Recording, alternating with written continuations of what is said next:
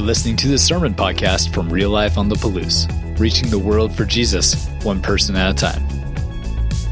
You know, with this sermon series and our Culture Shock series, are we moving God's values around our culture, or are we moving our culture around God's values? And Marty kicked off the sermon series 2 weeks ago, and it's still been impacting me quite a bit as I think about it, is are you having God, first of all, I used a car analogy, is God even in your car?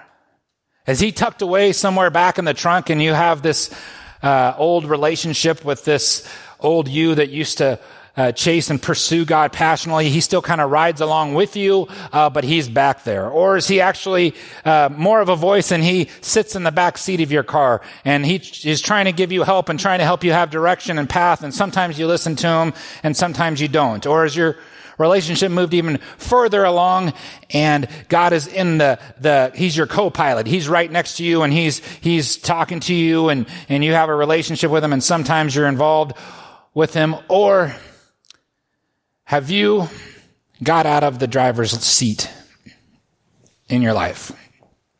Have you put God in the driver's seat of your car?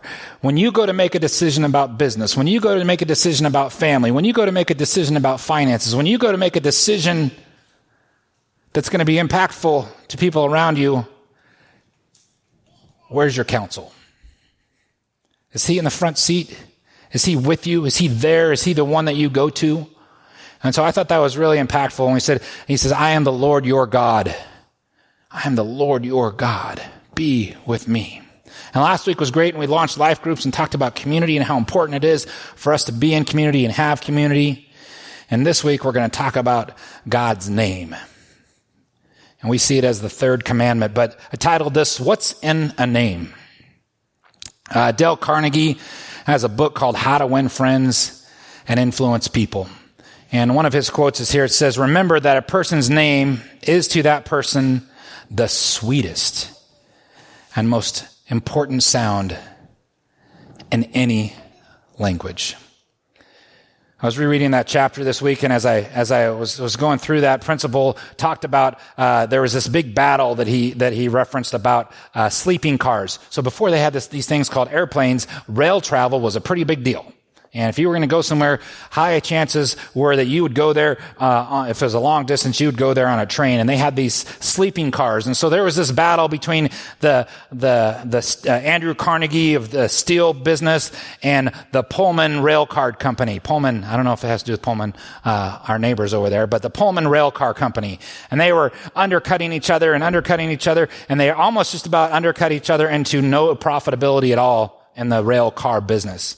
And so one of these days, they were getting together and, they were in the same location. They got together at this hotel, and Andrew Carnegie says, basically to the effect that this is madness. Look at us two fools. Cutting each other. I have an idea. Would you be willing to hear it? And the guy's like, sure. And so they had this idea, and he talked about how they would come together and pull their resources, pull their technology, all those things together. They would come together and form this company that would be profitable and helpful for the country. And the guy's like, this sounds good. What would you call that company? And what do you think Andrew Carnegie did? He said, well, of course, we would call it the Pullman Rail Car Company. And the guy's like, that's a great idea. Let's do it. Because he knew that his name mattered. And so when I think about names, even this week I had an appointment with one of my mentors, Spokane Valley pastor, Dan Shields. I'll call you out on this, Dan, right now then. And on my watch it flipped up and it says 9:00 appointment on Tuesday with Dan Shields and Josh Gray, Grey. I was like, Dan, that's not how you spell my name. No, I haven't told him yet. I was like, and it kept reminding me that I had an appointment with me and Josh Gray, Grey. And I was like, why does that bother me that my name is misspelled? He doesn't even know my name. No, he knows who I am. But just these little things. And I think about this in the big picture is our name. So here's what I want you to do. Properly, socially distant. Don't touch anybody. I want you to stand up and introduce yourself to somebody that you don't know really quick. Ready? And online, go ahead and go out to your neighbor, and you can go across the street and introduce yourself to. Introduce yourself to somebody you don't know. All right, friendly church. Everybody's being too nice here. I thank some of you for socially distancing, introducing yourself. Now, when you introduced yourself, did you introduce yourself as, hi, engineer? Hi, farmer? Hi, insurance guy? No, you probably introduced yourself with something that was pretty important to you called your name. I never really remember learning to use God's name in vain. And I'm trying to think of the memories in my family, like where I observed it. I didn't grow up in a Christian family. So here's one of my earliest memories of hearing God's name used in vain. My beautiful grandma, who passed away, I think this last July, she passed away this last July, actually. Not a Christian that I'm aware of. And we used to play cards every Friday night. We, meaning the adults. And they would have pennies. I remember my dad, we collected our penny poker, and they'd have a poker night every night and play cards as a family. That's just something that our great family did. And sometimes they would, penny, just so you guys know, it's a little round thing.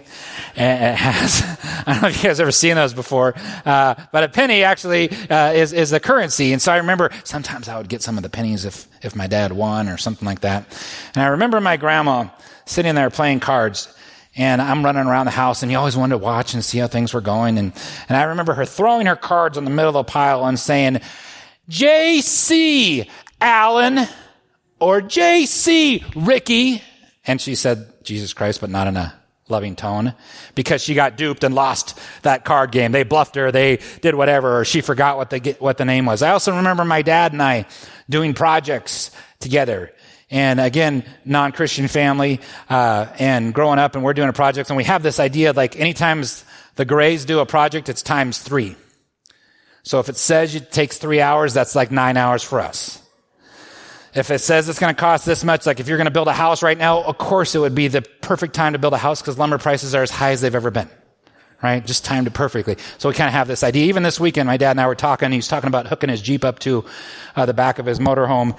And he's like, yeah, it just says it'll take 3 hours. We're like, okay, well, we should call our friend John, probably get it done in 3 hours. Otherwise, it'll take us like 10. And so I remember my dad and I, trying to do projects and stuff, and it never went right for us, it seems like, and hitting your thumb with a hammer. Or this one time I burned him with a light right underneath his armpit because I wasn't paying attention while we were putting up one of these metal sheds. It was funny. But I thought it was funny. But a lot of GDs in there. And so, it's funny to think about that. You have a family that doesn't even believe in a God, but they know how to curse him. And I wonder if that happens in other faiths. I wonder if the Buddhists do that. Like the guy right now just hit his thumb in India, and he's just like, I wonder if Muslims do that, if they curse their God. I don't think so. And for me, it's so much more than just a name. It's a window to evaluate your relationship with God, how you treat God and how you refer to God and the reference that you have for God, I would say plays out greatly in how you're going to treat each other. If I'm struggling with the Lord, I don't view you very well. You're my enemy. You're the person that tried to cut me off. Or you're the person that's out to get me. When I'm having a great relationship with the Lord, I have way more grace for you. And I actually get my eyes transformed and see you the way he sees you, as his treasured possession. And so there's a inseparable link between how you view God and how you refer to God and how you view and how you view other people. And I think that's why this is so important. So remember this, that God had these 10 commandments, and he says, if you want to be my people, if you want to be, I've taken you, you're the Hebrews, I've taken you out of slavery in Egypt. If you want to be my people, Moses, tell them what my people should look like. These 10 sayings, these 10 agreements, the basics. This new kingdom was going to be about loving God, a loving God, not a God that demands things of you, that's angry at you, that's mad at you, that thinks you're a mistake. He doesn't think that about you. He's a different kind of God. Here and now, he wanted to reign. He wants to reign in your hearts today. But when you curse him, It's hard, right? It's hard for you to let him reign when you're cursing him. He wants you and I, and he wanted the Hebrews to be his representatives to the world.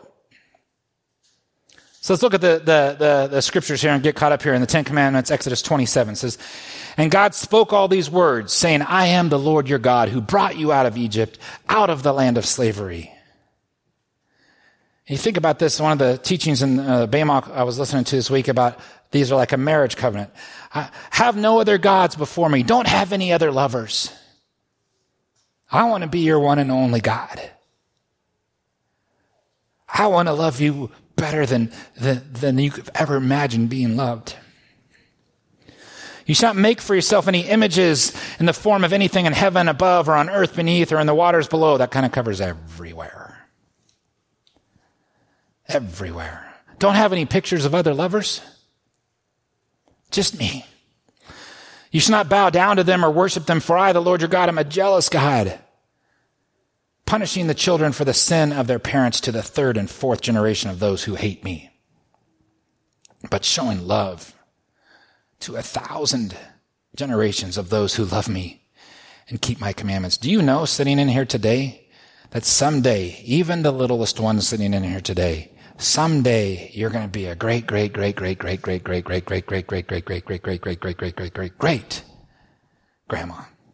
or grandpa. And they probably won't know your name. But I didn't say 1,000 greats, did I? And can you imagine being a family that has the family values, that want to hold on to the commandments, that don't want the culture to change the way that I view God, but want God to change the way that I interact with culture? So here we are, landing on the commandment we're studying this week. Verse 7 says, you shall not misuse the name of the Lord your God, for the Lord will not hold anyone guiltless who misuses his name. I like the way the ESV says it. It says, you shall not take the name of the Lord your God in vain. For the Lord will not hold him guiltless who takes his name in vain. Let's talk about this. The word vain, as it's rendered in the ESV here, can mean empty. Josh, don't make God's name empty. Can also mean nothing, as it's rendered in the ESV. Hey, Josh, don't make God's name nothing. Can also mean worthless. Hey, Josh, don't make God's name worthless. It can also mean to no good purpose. Hey, your name. Don't make God's name to no good purpose. You see, it's more than just a name. Being in vain means to diminish the reputation of God. You diminish the reputation by how you carry his name. You know, when you became a Christian, if you became a Christian in here, there's a saying that says, you didn't just get a t-shirt when you became a Christian. You were given something very precious, something very special. You were given God's name. He claims you as his child. You are his children. You represent him in the world. How many people have in your family, you want to have a good family name? Like, this name matters in the community. This is the way. I was in the gym this week that one time, because I'm very busy. And my workout partner, Adam, I just am getting over my soreness from Tuesday's gym workout. Anyway, I was talking to this gentleman here, and he was talking about a gentleman in the gym, and he was talking about his sons and how they have values and how their values of their name matters and how their name is represented in the community matters. And God's name represented in our communities matter. He was pretty passionate about it. Leviticus 19:12 says, do not swear falsely by my name and so profane the name of God. I am the Lord. Leviticus 24. Hey, Moses, here's what I want you to say to the Israelites. Anyone who curses their God will be held responsible. Anyone who blasphemes the name of the Lord is to be put to death. The entire assembly must stone them, whether foreigner or native born, whether when they blaspheme the name, they are to be put to death. So remember, when you said you wanted to be a Christian, you took on the name. Being Christian means to be little Christ or like Christ, right? And we want to be careful. See, God's name is not just a tool to be used, to be thrown around when you're frustrated or angry. And are you frustrated or angry at God? His name, he is not a tool to be thrown around. So what is this issue with the name? What is in a name? One of our teachers that we study in our sermon club, Ray Vanderland, talks about a name is more than just something simple. It's an identity. It's a reputation. It has authority. It's your description. It's even your destiny. I remember my son getting frustrated when he found his name was Jacob and what he thought Jacob meant. He was like, I'm a liar. I'm a heel grabber. And I remember one of our teachers teaching on why he named his son's middle name Jacob. That you have a zest, you have a passion. So then he started to transform how he thought about his name, that you have a zest. You're willing to claw and fight and scratch and anything to be closer to God.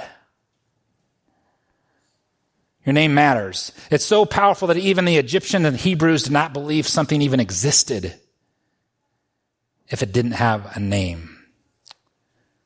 So taking God's name in vain isn't so much, it's just merely swearing. It's anything that would actually cheapen the reputation of God. Jesus says it positively when we say, Our Father, Matthew 6:9 says, Our Father who art in heaven, hallowed be your name. Hallowed be your name. May your name be made great. May your name be risen up. May your name be in the community that changes things. Hallowed be your name. God. To me, as I evaluate myself and my walk, what comes out of my mouth in reference to God is a great window to what's going on in my heart and in my soul.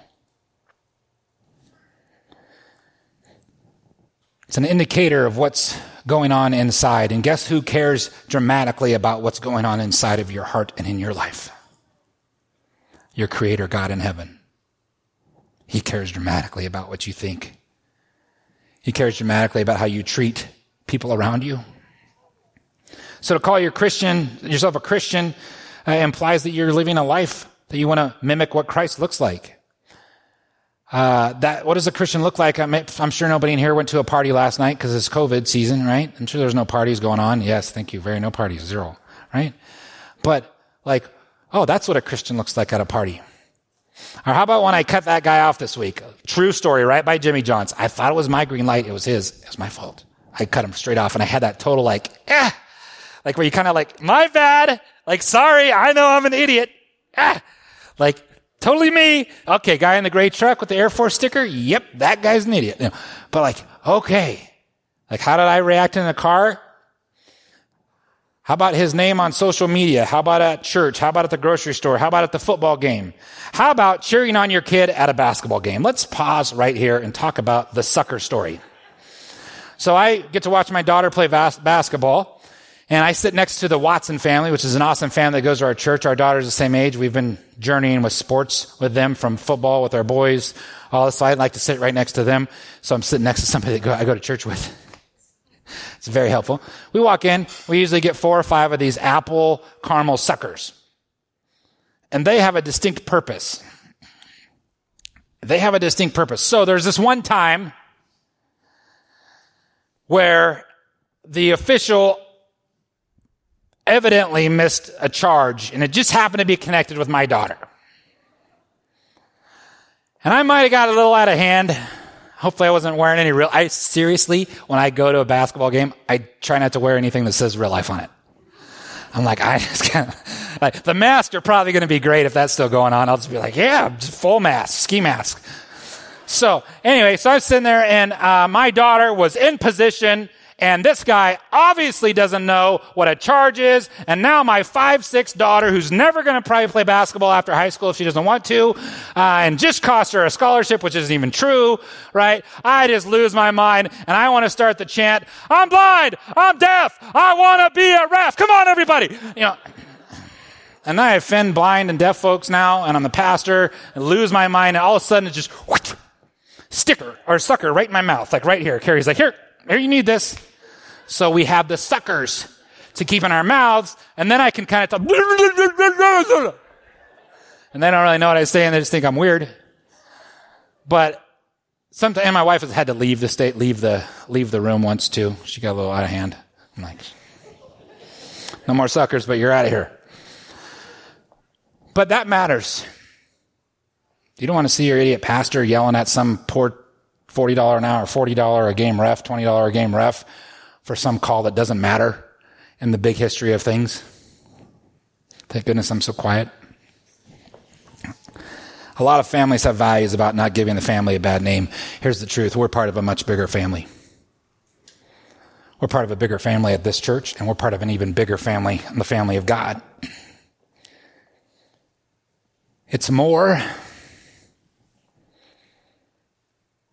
than just a name. It's a reputation. It's a way of life.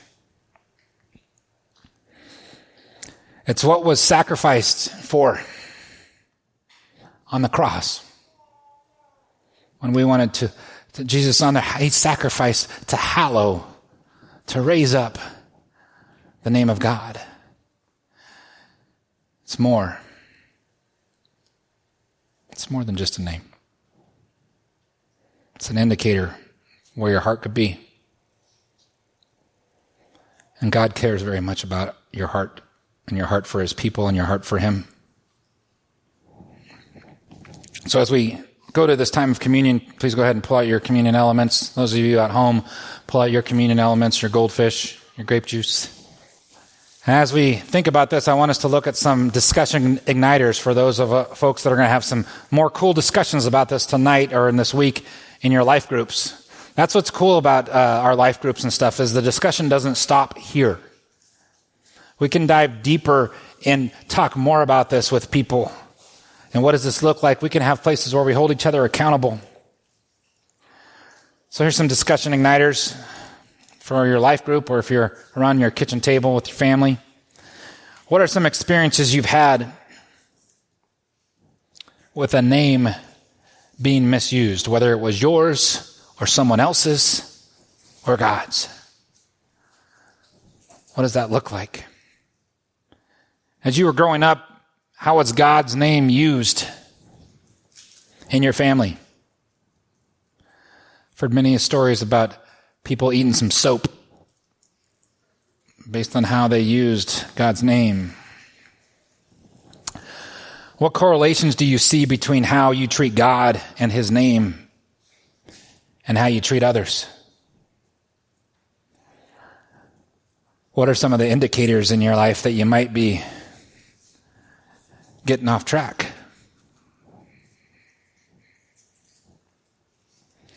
And how can we partner with God and each other to bring glory and honor to his name in our communities, to hallow his name outside of these walls? See, this is great, this is neat, this is nice that we're here and that we get a little message. And I love worshiping with you guys. But what about tomorrow? What about your workplace? What about employees? What about your neighbors? What about Tuesday? What about Wednesday? Thursday, Friday, Saturday, Sunday? When do you take a break from his name? He never took a break from us. Then there was Jesus in the valleys, in the mountains. He always is, and he always was. He's not taking a break from us. We shouldn't take a break from pursuing him. We certainly shouldn't take a break from hallowing his name. The Lord Jesus, on the night he was betrayed, he took the bread. And we give him thanks. He broke it and said, "This is my body. This is for you. Let's remember his name. In the same way, after supper, he took the cup, saying, "This cup is the new covenant in my blood. Do this. Whenever you drink it, remember his name." Father God, I just ask that you would just continue to have your hands upon all of us as we seek to move our life around you and not you around our culture. Let us be a people that hallows your name greatly. Not the name of a church, not the name of a pastor, but your name. You are the King of Kings. You are the Lord of Lords. You want to bless us thousands of generations deep. You want us to have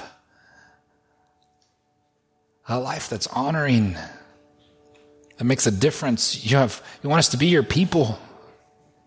Help us to be your people in our community. Help us to understand this is a lot more than just a name. This is the name.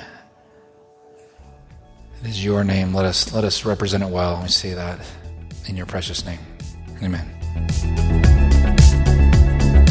Thanks for checking out this message from Real Life. You can find out more about us by visiting liferotp.com and connecting with us on Facebook and Instagram. Until next time, have a great week.